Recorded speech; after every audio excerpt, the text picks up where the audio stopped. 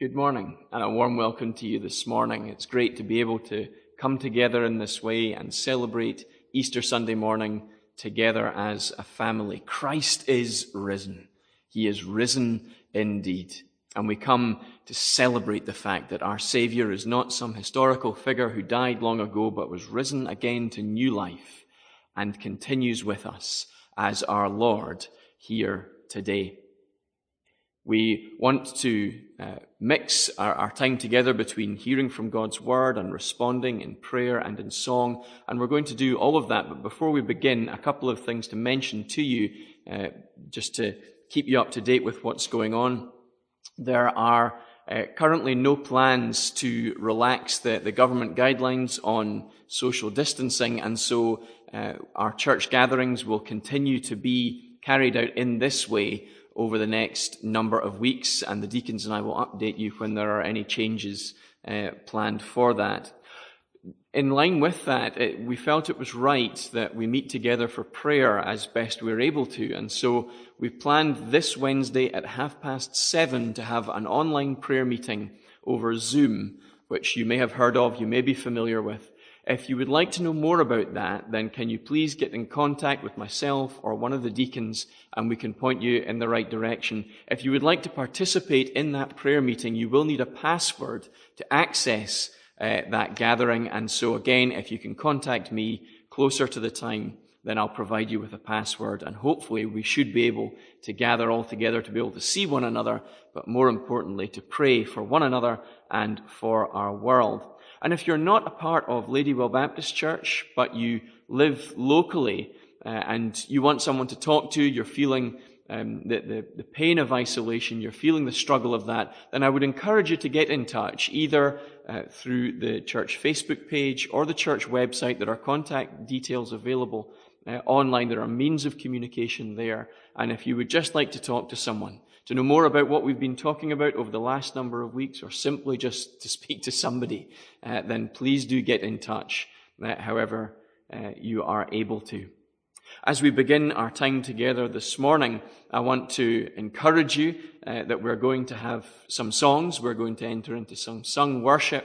These will be part of a playlist that's put together on Facebook and on YouTube. And so I would really encourage you to enter into that. And although it may seem strange to sing on your own or just as part of your family in your home, I would encourage you to do that as we all worship together, albeit individually in our own homes.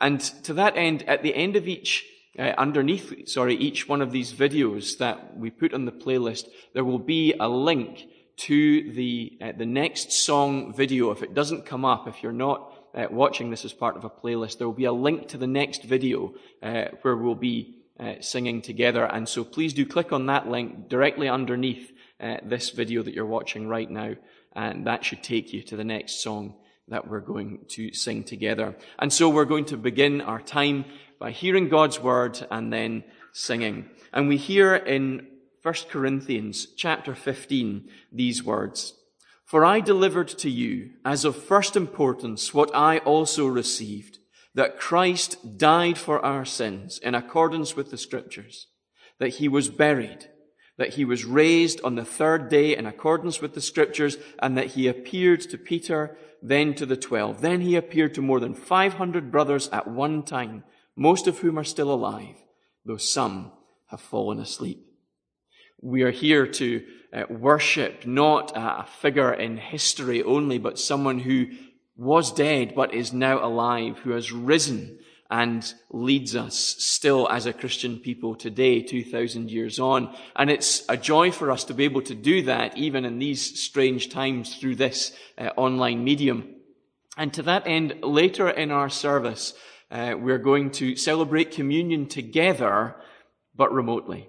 And so I would like to extend a welcome to you. If you would like to participate in communion, there will be at the end of this playlist, the end of this service, a short time of reflection where we will eat and we will drink together. So I don't know if you want to pause the video at this point and go and get some things together, some bread and something to drink prepared for that, and we'll share later on in our service in communion. If you don't wish to do that for whatever reason, then that's fine. Then please do skip over that last section of the video, and there will be a song at the end of our time together. And so please just skip right ahead to that. But you would be most welcome if you feel able and you feel it's appropriate to share with us in that celebration. As Paul says in 1 Corinthians 15, this is a matter of first importance, that Christ died for sins in accordance with the Scriptures, but is raised again to new life on the third day.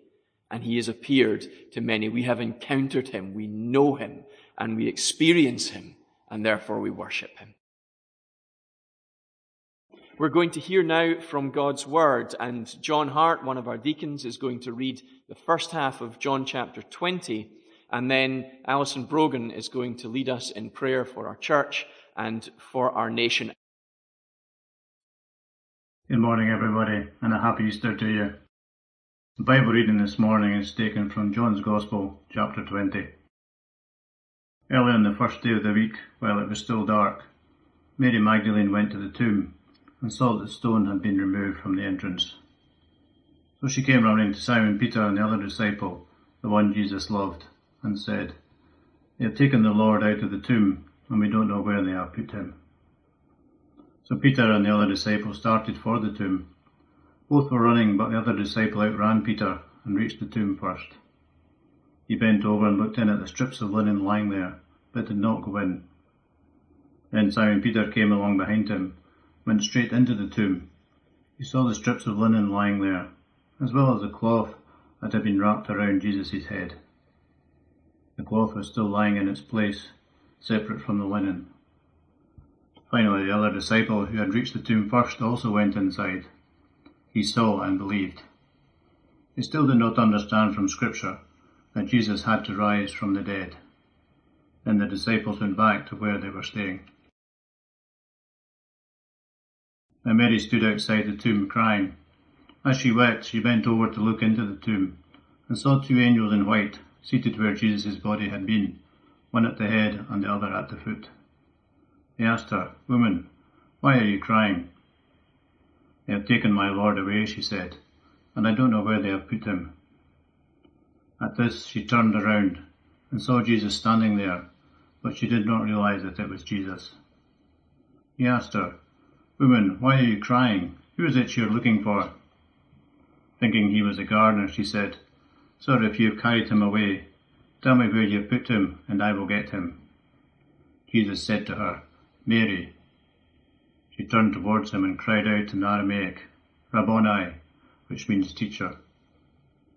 Jesus said, "Do not hold on to me, for I have not yet ascended to the Father.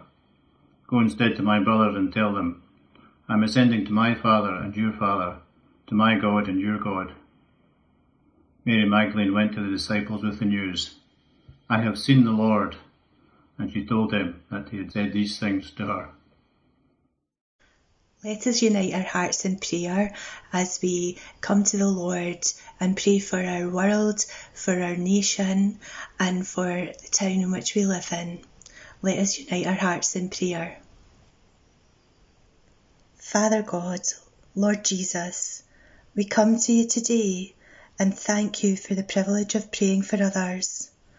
We remind ourselves of your word that states, "If my people who are called by my name will humble themselves and pray and seek my face and turn from their wicked ways, then I will hear from heaven, forgive their sins and heal their land."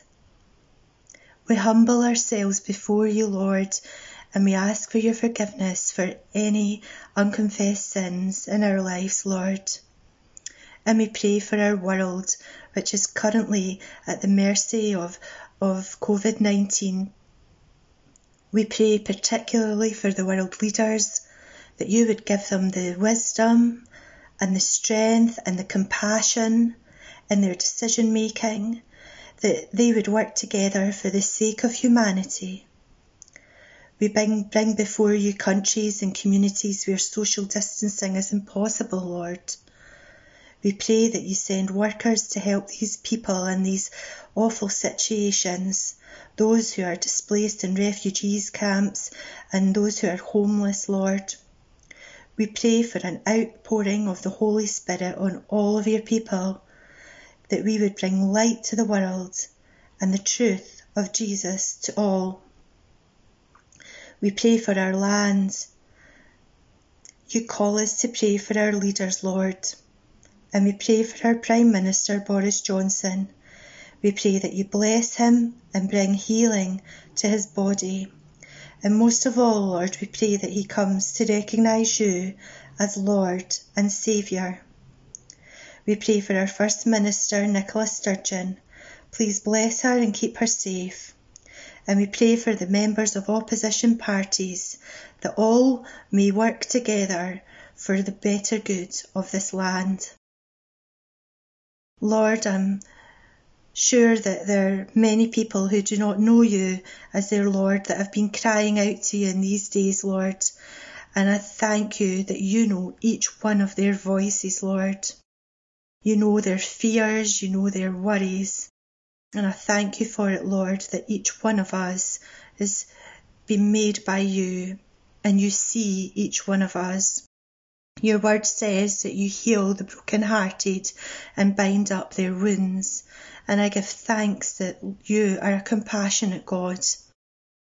Lord, many of our congregations and members of our families have professions and frontline positions like doctors, nurses and everybody that works in hospitals and community, giving care and attention to sick and ill people and vulnerable people. And Lord, it's been said that in recent days they've described these medics, nurses and doctors and carers as an army. Well, Lord, I offer up to you this army and I ask you, Lord, for your protection. Lord, the battle is yours. I ask for your protection over each and every soul. Lord, will you go before them and fight on their behalf? We pray for school teachers, social workers, shop workers, police, firemen, and people working for the social sector, for the most vulnerable in society. We pray for our church community, and we pray for our community fridge, and we give thanks for those in our community who have stepped up to help. We recognise and give thanks that in these times of turmoil, you are bringing together neighbours, and many of us are being forced to stop and recognise what truly matters in life, Lord. Lord, may many turn to you at this time and be still and know that you are God. Lord, I'd like to bring before you specific members within our congregation that cannot be named on a recording, but you know who they are, because you know all things. I pray for those who are ill. I pray for those in nursing homes. And I pray for comfort and healing for each one of them. I pray for those who have been bereaved. And I just pray that you give them your peace. I pray for those who are suffering with mental health issues like depression and anxiety, and I lift them up before you, Lord. I pray for the lonely. Help us to continue to support each other and build one another up. I pray for anybody who is struggling with financial issues at this time, loss of jobs and income, Lord. Help us again to work together in practical ways to help one another and to share our resources. I pray for each family who has young children and the difficulties and practicalities of having them indoors at school and trying to work from home as well, Lord. I just pray that you build families up and help us to unite and to have good memories of this time together indoors. Lord, we would especially like to give thanks for new life of a baby born to a dear family within the congregation. Bless them all in the days ahead, particularly Mum as she adjusts to being a new mum. Guide her, uphold her, and bless her, I pray, along with all the other new babies and parents within our community. Bless the families that regularly attend our Mothers and Toddlers group and the children from the Joy Club. Lord, we lift your name on high, our risen Saviour and our great High Priest who intercedes on our behalf. Thank you for hearing and answering our prayers. Amen.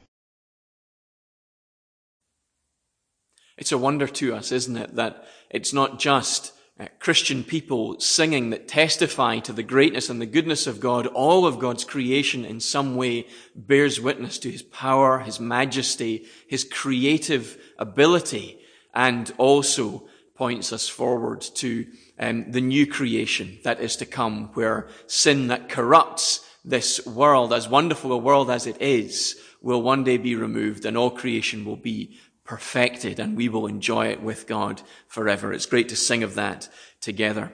We're going to hear from God's word again, and this time Charmaine Widdowson is going to read from the second half of John's Gospel, and then we're going to hear from God's word. John 20, verses 19 to 31. On the evening of that day, the first day of the week, the doors being locked where the disciples were for fear of the Jews, Jesus came and stood among them and said to them, "Peace be with you." When he had said this, he showed them his hands and his side. Then the disciples were glad when they saw the Lord.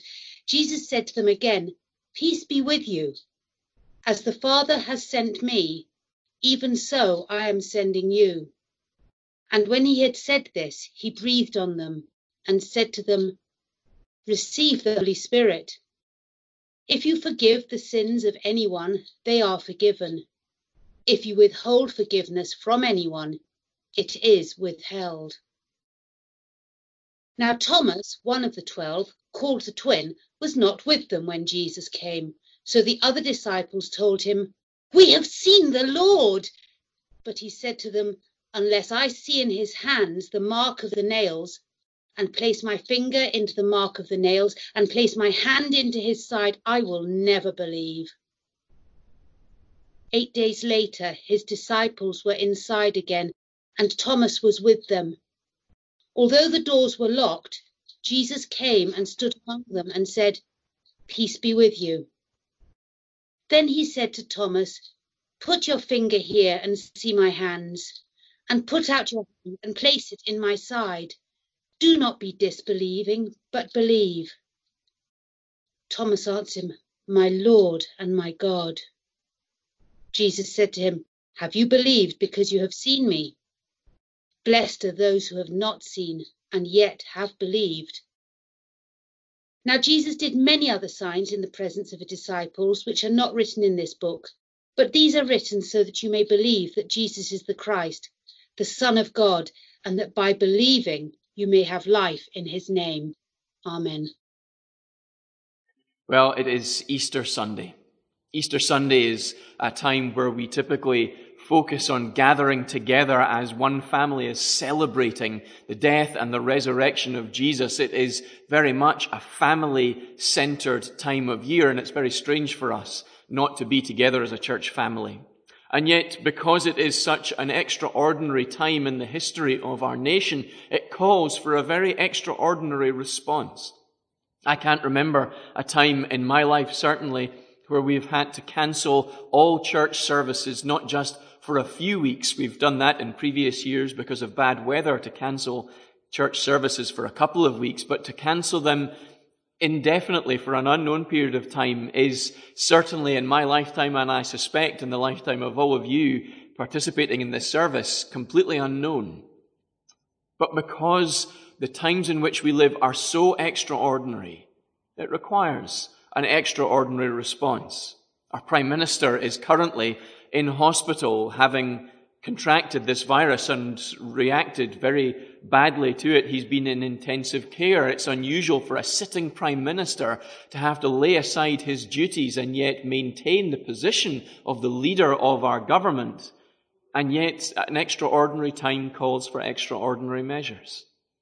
And that is indeed very fitting for our reading and our considering of John chapter 20 this morning. This is a chapter that describes a day, just a day in history that would have been like any other. Indeed, a day for all of its sadness in the lives of the disciples as they see their leader has been taken from them and crucified and laid in a tomb. For all of the sadness of that, it is just another day. And yet we will find as we move through this chapter, it is in fact an extraordinary day. And the extraordinary nature of that day 2,000 years ago is so great that it requires not only the disciples of Jesus' day have an extraordinary response, it requires that we today, 2,000 years on, must respond to it in an extraordinary way. We cannot simply see it as being another historical event like many others. As we come to our story, we read in the first half of the chapter that John read to us earlier, Mary Magdalene going through a range of emotions as she comes to the tomb in the morning to come to properly finish the process of preparing Jesus' body for burial. She almost certainly is coming to grieve, to go through that experience of mourning as she goes through a tremendous sense of loss at this one who meant so much to her. And yet as she comes, she finds that the tomb is not how it was left.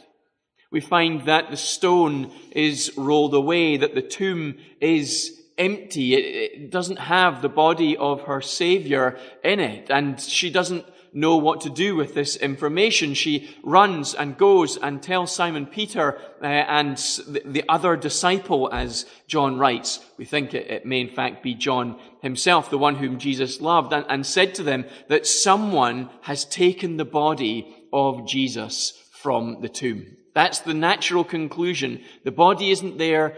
He didn't get up and walk out. It must be that someone has taken it away for whatever perverse reason it may be, and she's in clear distress and difficulty. They've taken the Lord, and I don't know where they put him.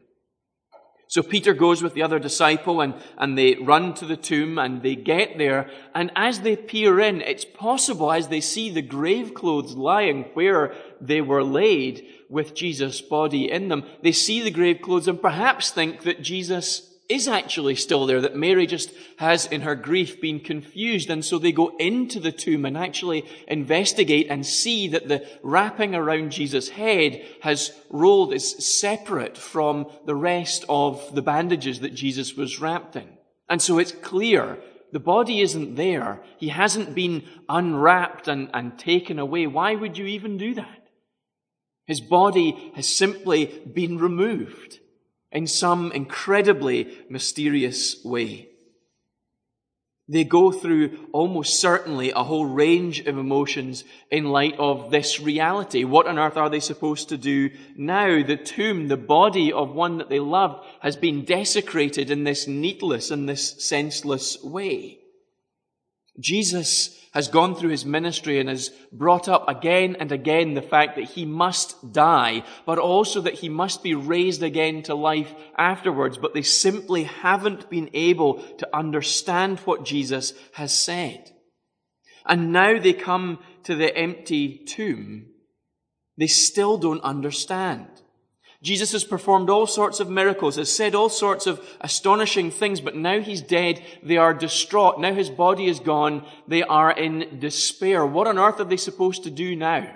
Where should they go? They've left their livelihood behind to follow him for 3 years. They're confused. They're upset. Perhaps they're even angry and frustrated, not just at those they think have stolen the body, but maybe even Jesus himself, who promised so much, but has seemed to fail them.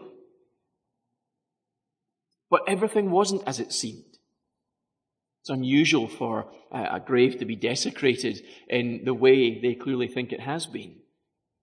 But it's not as extraordinary as the explanation that comes. Jesus' body was missing, but it hadn't been stolen. It hadn't been put in the wrong place, in the wrong tomb. Jesus' body wasn't there because Jesus was alive. And the reading that we began our service with this morning testifies to that it's not simply the imaginings of the disciples of Jesus who come and find an empty tomb and therefore come to the conclusion that Jesus has risen from the dead. They didn't expect him to have risen from the dead. They had no understanding that this would be the case. But what we find Paul saying is Jesus appears to the disciples, and then after appearing to Mary and some women gathering around the tomb, and then the disciples, he appears to 500 other people, many of whom Paul says in his day are still alive. You can go and speak to them and they will bear testimony to the reality of this situation. This isn't unusual news. This is the greatest news there ever has been. Jesus is still alive. He was dead, but has risen again. And the extraordinary nature of that day calls us to have an extraordinary response. Mary goes on to then encounter Jesus outside of the tomb. She encounters two angels who say to her, almost sort of provoking in her a response, "Why are you weeping?"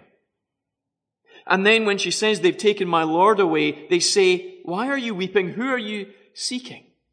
They testify to her that Jesus isn't dead, that he is alive. And Mary then encounters Jesus himself.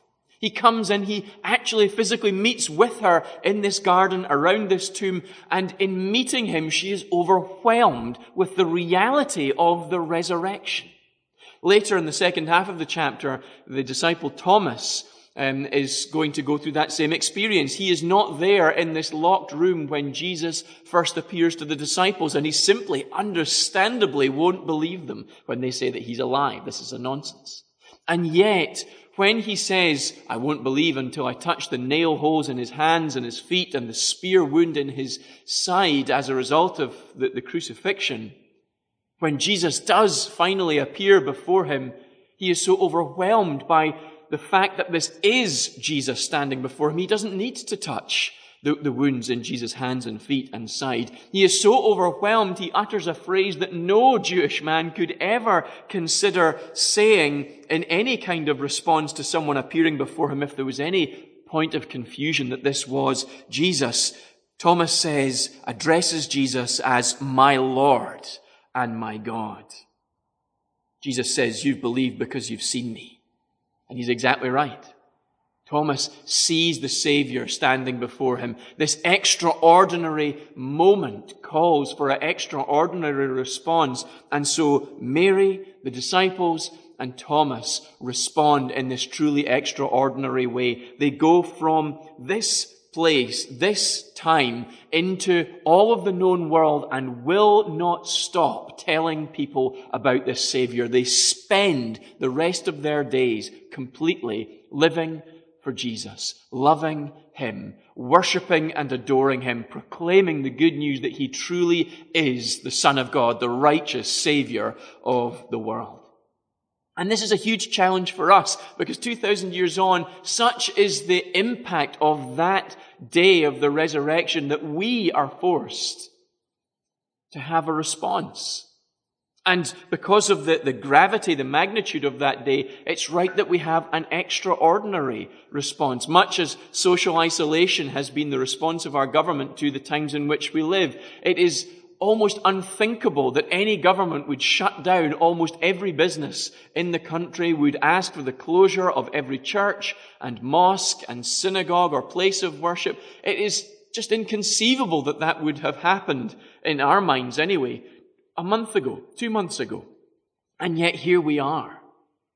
And such is the gravity of this moment of resurrection that we must have an extraordinary response to it. This was an extraordinary day. It was a day that completely changes everything. What difference does Resurrection Day make to you? Maybe you're not a Christian and watching this, and you're maybe wondering why you're watching this service, this sermon at this time. Maybe you are a Christian. Maybe you're still wondering why you're watching this. And yet, on this day, as we look back 2,000 years, what difference does Resurrection Day, Easter Sunday, make to us? Jesus claimed to be God. Now that again is inconceivable for any Jewish man to do that. It was an act of utmost blasphemy. It's the reason why so many of Jesus' contemporaries wanted him to be crucified, because he claimed again and again and again to be God. And they simply could not abide with that. And in claiming to be God, Jesus claimed that he would die and rise again to new life to pay for our sins. Again, this is almost inconceivable to anyone of Jesus' day. That God would take on sin, that he who knew no sin, who was perfect, who cannot abide sin, would take on the sins of the world, Scripture says. A vast number of people beyond measure, sins past, present, and future, would take them all upon himself, would pay the penalty for that sin perfectly. And then because it had been paid for perfectly, there was nothing to hold him in death, and so he rose to new life again. And if we trust in him, we will be forgiven. That is the claim of Jesus. That is what Jesus asks you to hear and to respond to today, 2,000 years on from his life, his ministry, his death, and his resurrection. He said to some of his friends back in John chapter 11, I am the resurrection and the life. Whoever believes in me, though he die, yet shall he live. And everyone who lives and believes in me shall never die. And then in chapter 14 of John's Gospel, he says, I am the way, the truth, and the life. No one comes to the Father, to God, except through me. If you had known me, you would have known my Father also. From now on, you do know him, and you have seen him. He's saying, because you have seen me and the way that I live, because you have observed all that I have done, that you have seen God the Father. Jesus is claiming beyond question to be God. And because he has died and is now alive again, rising on Easter Sunday, that claim has been proved to be true. Because that is the case, his death was not for his own sins, because if it was, he would still be dead. Such is the penalty for sin. But he didn't commit any sins in his life. He was the perfect, sinless Son of God. And instead his death was for our sins. In Acts chapter 13, we hear these words, God raised Jesus from the dead, and for many days he was seen by those who had traveled with him from Galilee to Jerusalem. They are now his witnesses to our people. We tell you the good news. What God promised our ancestors, he has fulfilled for us, their children, by raising up Jesus. Therefore, my friends, I want you to know that through Jesus the forgiveness of sins is proclaimed to you. Through him everyone who believes is set free from every sin, a justification you were not able to obtain under the law of Moses. If the resurrection of Jesus is true, then we can absolutely trust what Jesus says about himself and what he says he did.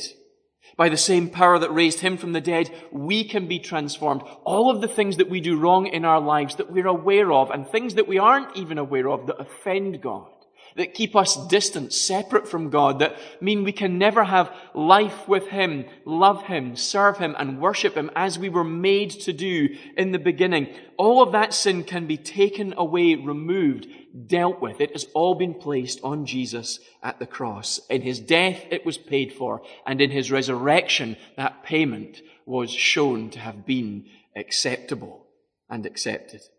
There is therefore now nothing to fear in this life for those who have trusted in Christ for their salvation. In fact, there is nothing to fear in the face of death for those who have trusted in Jesus for their salvation, because he promises not just that he has been raised from the dead, but that we also will be raised from the dead to be with him forever. This is why Resurrection Sunday is such a great Sunday to celebrate, because we are talking not just about something that happened 2,000 years ago. We are talking about something that will happen in our future. There is a sense in which we are already raised spiritually from death to life, but there is a day coming for all of you who trust in Christ that you will be raised to new life beyond death and will enjoy that life with God forever. Do you hear that? Do you hear the significance of that, especially in light of the events of the last number of weeks and months, as our nation is gripped with the fear of sickness and death, and all of the uncertainty that goes with it. Every day the newspapers, the TV, the internet reports the death figures for that day, and perhaps you feel a little twinge inside, a little pang of fear that tomorrow it could be you. Our Prime Minister can become sick through this particular virus. None of us are safe from it. So it's understandable we are fearful perhaps. And yet for the Christian there is no fear in this. For death itself is a fleeting, a temporary thing that cannot hold us because of all Christ has accomplished. If you trust in Christ as your Lord and Savior, you have nothing to fear in this life or in the face of death, and that changes everything for you. It changes how you see yourself. It changes how you see your family and your friends, this world in which we live. It changes how you read the news and how you respond to current affairs and events. That day 2,000 years ago was a most unexpected, a most extraordinary day. It was a day that has changed everything for you.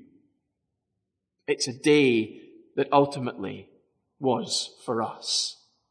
The disciples' bafflement turns into joy as they realize that Christ has indeed been risen, as Mary meets with him, as the disciples meet with him, as Thomas meets with them. They are overwhelmed. They are overjoyed. Their praise is bubbling up within them, for truly everything that they have lived for the previous 3 years has proven to be true and worthwhile, when hours before it seemed to have been an empty sham that had all fallen apart at their feet. This is why I think Jesus' strange encounter with Mary and then with Thomas is recounted for us by John in his Gospel, to outline the transformation that day brought to these individuals. It brings transformation to everyone who, like Mary, sees Jesus. It brings transformation to everyone who, like Thomas, encounters the risen Lord. Jesus transforms everyone he touches one way or the other. Either we reject him and want nothing to do with him and turn our backs on him and respond in that way, or we come in repentance and in faith and a desire to put away all that is sinful and turn to Christ and live for him and love him forever. So I want to challenge you today, this Easter Sunday. How do you respond to that extraordinary day 2,000 years ago? Do we say that he was dead but is now alive, with Mary and the disciples, with Thomas in that upper room? He has paid for my sins by dying in my place. He has been raised from the dead because he is God, and through him I can be raised to new life. And what new life? Avoiding the pain of everlasting destruction and risen to eternal life if we repent and ask to be forgiven. Or is this a day where you will come and say, I simply don't believe it. I have no time for religion. Even if that is where you're coming from, the issue you have here is the Bible claims that Jesus has risen from the dead, which confirms that he is who he said he is, that he did do all that he claimed to do, that he is the Son of God, that you can have eternal life in him if you will come to him in repentance and faith. And so the question I have for you is, what do you intend to do with that information? Will you deny it and simply say it's ridiculous in the face of all of those witnesses described, which, if it were anywhere else apart from the Bible, we would take as witnesses to a historical event? Or do you come and say there might be more to this? Do you come perhaps skeptical like Thomas and say, perhaps there is more, I want to explore this further? I want to encourage you, if that is you, to pray and simply ask God to reveal the truth of this situation to you. To simply ask for clarity in the expectation that clarity will come to you one way or the other. Or will you come like Mary, perhaps confused, not knowing, not really understanding what all of this is about, and yet as you encounter Christ, you realize in that moment the truthfulness, the reality of the situation, and joyfully come into his presence, struggling to believe, and yet overjoyed that this is the reality. This day is for you if you come to this as an unbeliever. This day is also for you if you come to all of this as a believer in Jesus Christ as your Lord and Savior. Perhaps you have been a Christian for a great many years. In verses 19 to 23, Jesus meets with his disciples in that locked room, and he gives his disciples his own Holy Spirit, and he sends them out into the world, not in their strength, but in his. To live for him, to love others for him on his behalf, to share on his behalf the good news that he is the risen Savior of the world for any who will come to him in repentance and faith. And he expects, as he breathes on them in a symbolic way, imparting his Holy Spirit to them, that they will go and use that gift to achieve the ends that he has worked for in his earthly ministry that has begun in his 3 years of ministry. He expects that by the power of the Holy Spirit, they'll preach the gospel. He expects that they will see sinners saved, churches planted and established. He expects that through his people going in the power of his Spirit, whole societies will be transformed and God will be glorified in every corner of the earth. And so I want to challenge you as a Christian man or woman today, in light of Resurrection Sunday, what are you doing with the gift of salvation and his Spirit that God has given to you? What are you doing in your corner of the world to make him known, to see sinners saved, to see societies transformed, and God glorified in all the earth? This is Resurrection Sunday, and it is a day for great joy and celebration, even in the face of the unexpected days in which we live. For all of the unsettling nature of that, we can still celebrate with joy, not just today, but on into the coming days and weeks and months and years, whatever the future will hold, because the tomb is empty. Jesus Christ is risen. Come and follow him. Amen.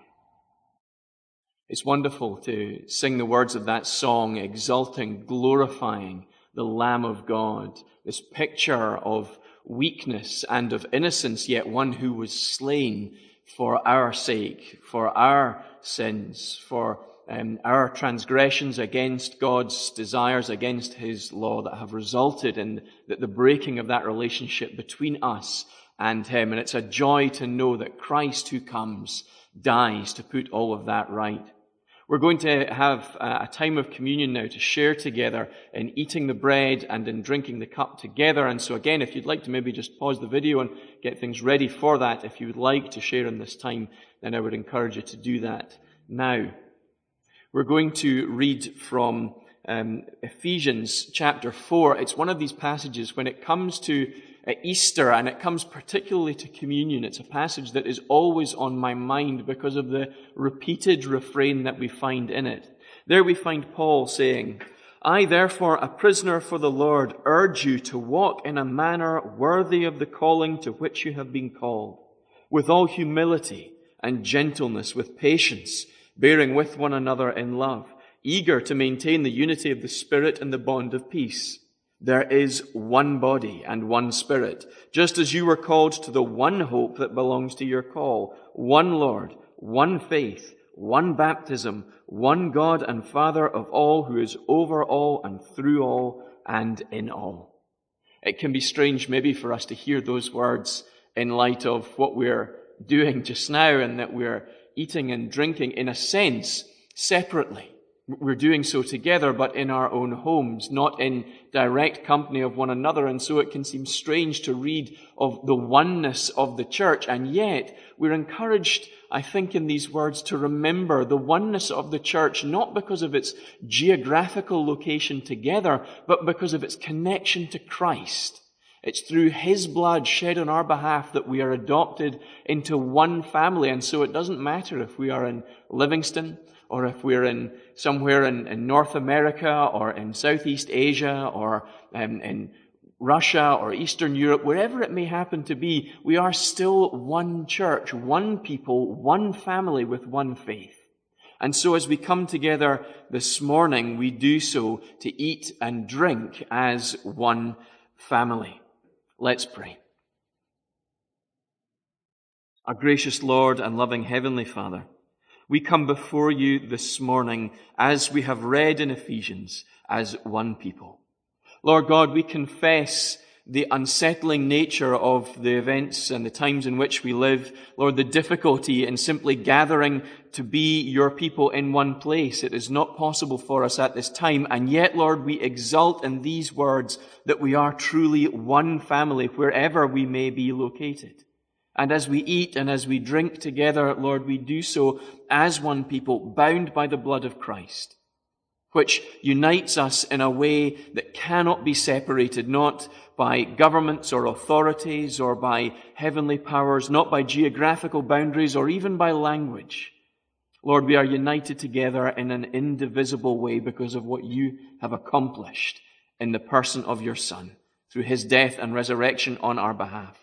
And so, Lord God, we ask that you would meet with us in this time, that we would know your presence as we eat and drink together. And Lord, we would be encouraged not to focus simply on the days in which we live, but as we will see, as we eat and we drink, we are pointed to the future time when Christ will return and gather us to himself, when these remembrances will no longer be needed, for we will see him and know him as he is. Lord God, we ask that you would bless this bread and this cup as we drink it together and eat it together. Lord God, we thank you for the broken body and the shed blood of Jesus. And Lord, we ask that as we share in this together this morning, we would know that we do so as one family. And Lord, we ask it all in our Saviour's wonderful, holy, and precious name. In Jesus' name, amen. The bread and the cup are for believers, for Christians. Christians believe that Jesus truly lived, truly died, and truly was raised from the dead 3 days later. This was done in payment for our sin, the penalty of all that we do wrong in this life that alienates us from God was placed upon him. And that relationship was restored as we trust in Christ for our salvation. If that doesn't describe you, or you don't know if it describes you, then I would encourage you not to participate in this time together, but please do get in touch with us if you want to know more about that. But if that does describe you, and you want to eat and drink together with us this morning, I would encourage you to that end. You don't have to be a member of Ladywell Baptist Church to do that. We're going to come now to eat and drink, but it's right before we do that we take a moment of quiet reflection to examine ourselves, to come and ask for God's forgiveness, but also to ask that he would prepare us as we remind ourselves of our standing with him, that we would be made ready to live for him this coming week. And so I want to encourage you just to pause the video for a couple of seconds, just to take a moment of reflection as you come in prayer before God.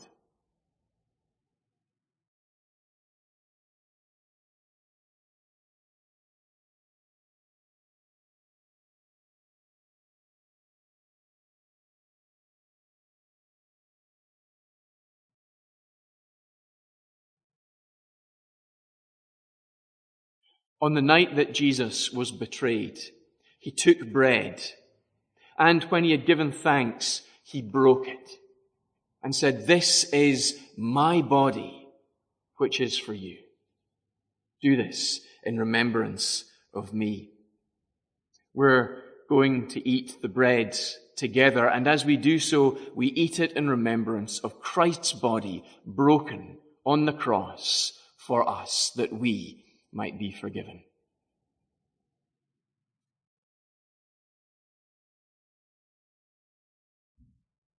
In the same way, after supper, he took the cup and said, "This cup is the new covenant in my blood.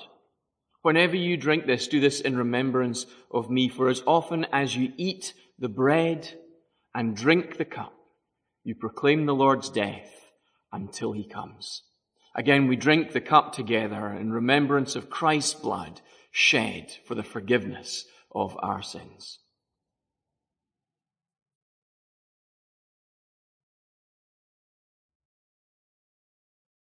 Let's pray together. Sovereign Lord, we thank you that you do indeed sit enthroned over all. Lord God, you would have been perfectly just and right to have left us dead in our sins and trespasses. Lord God, we thank you that you sent your Son into the world. You were pleased to send him and to bruise him on the cross on our behalf when we simply did not deserve it.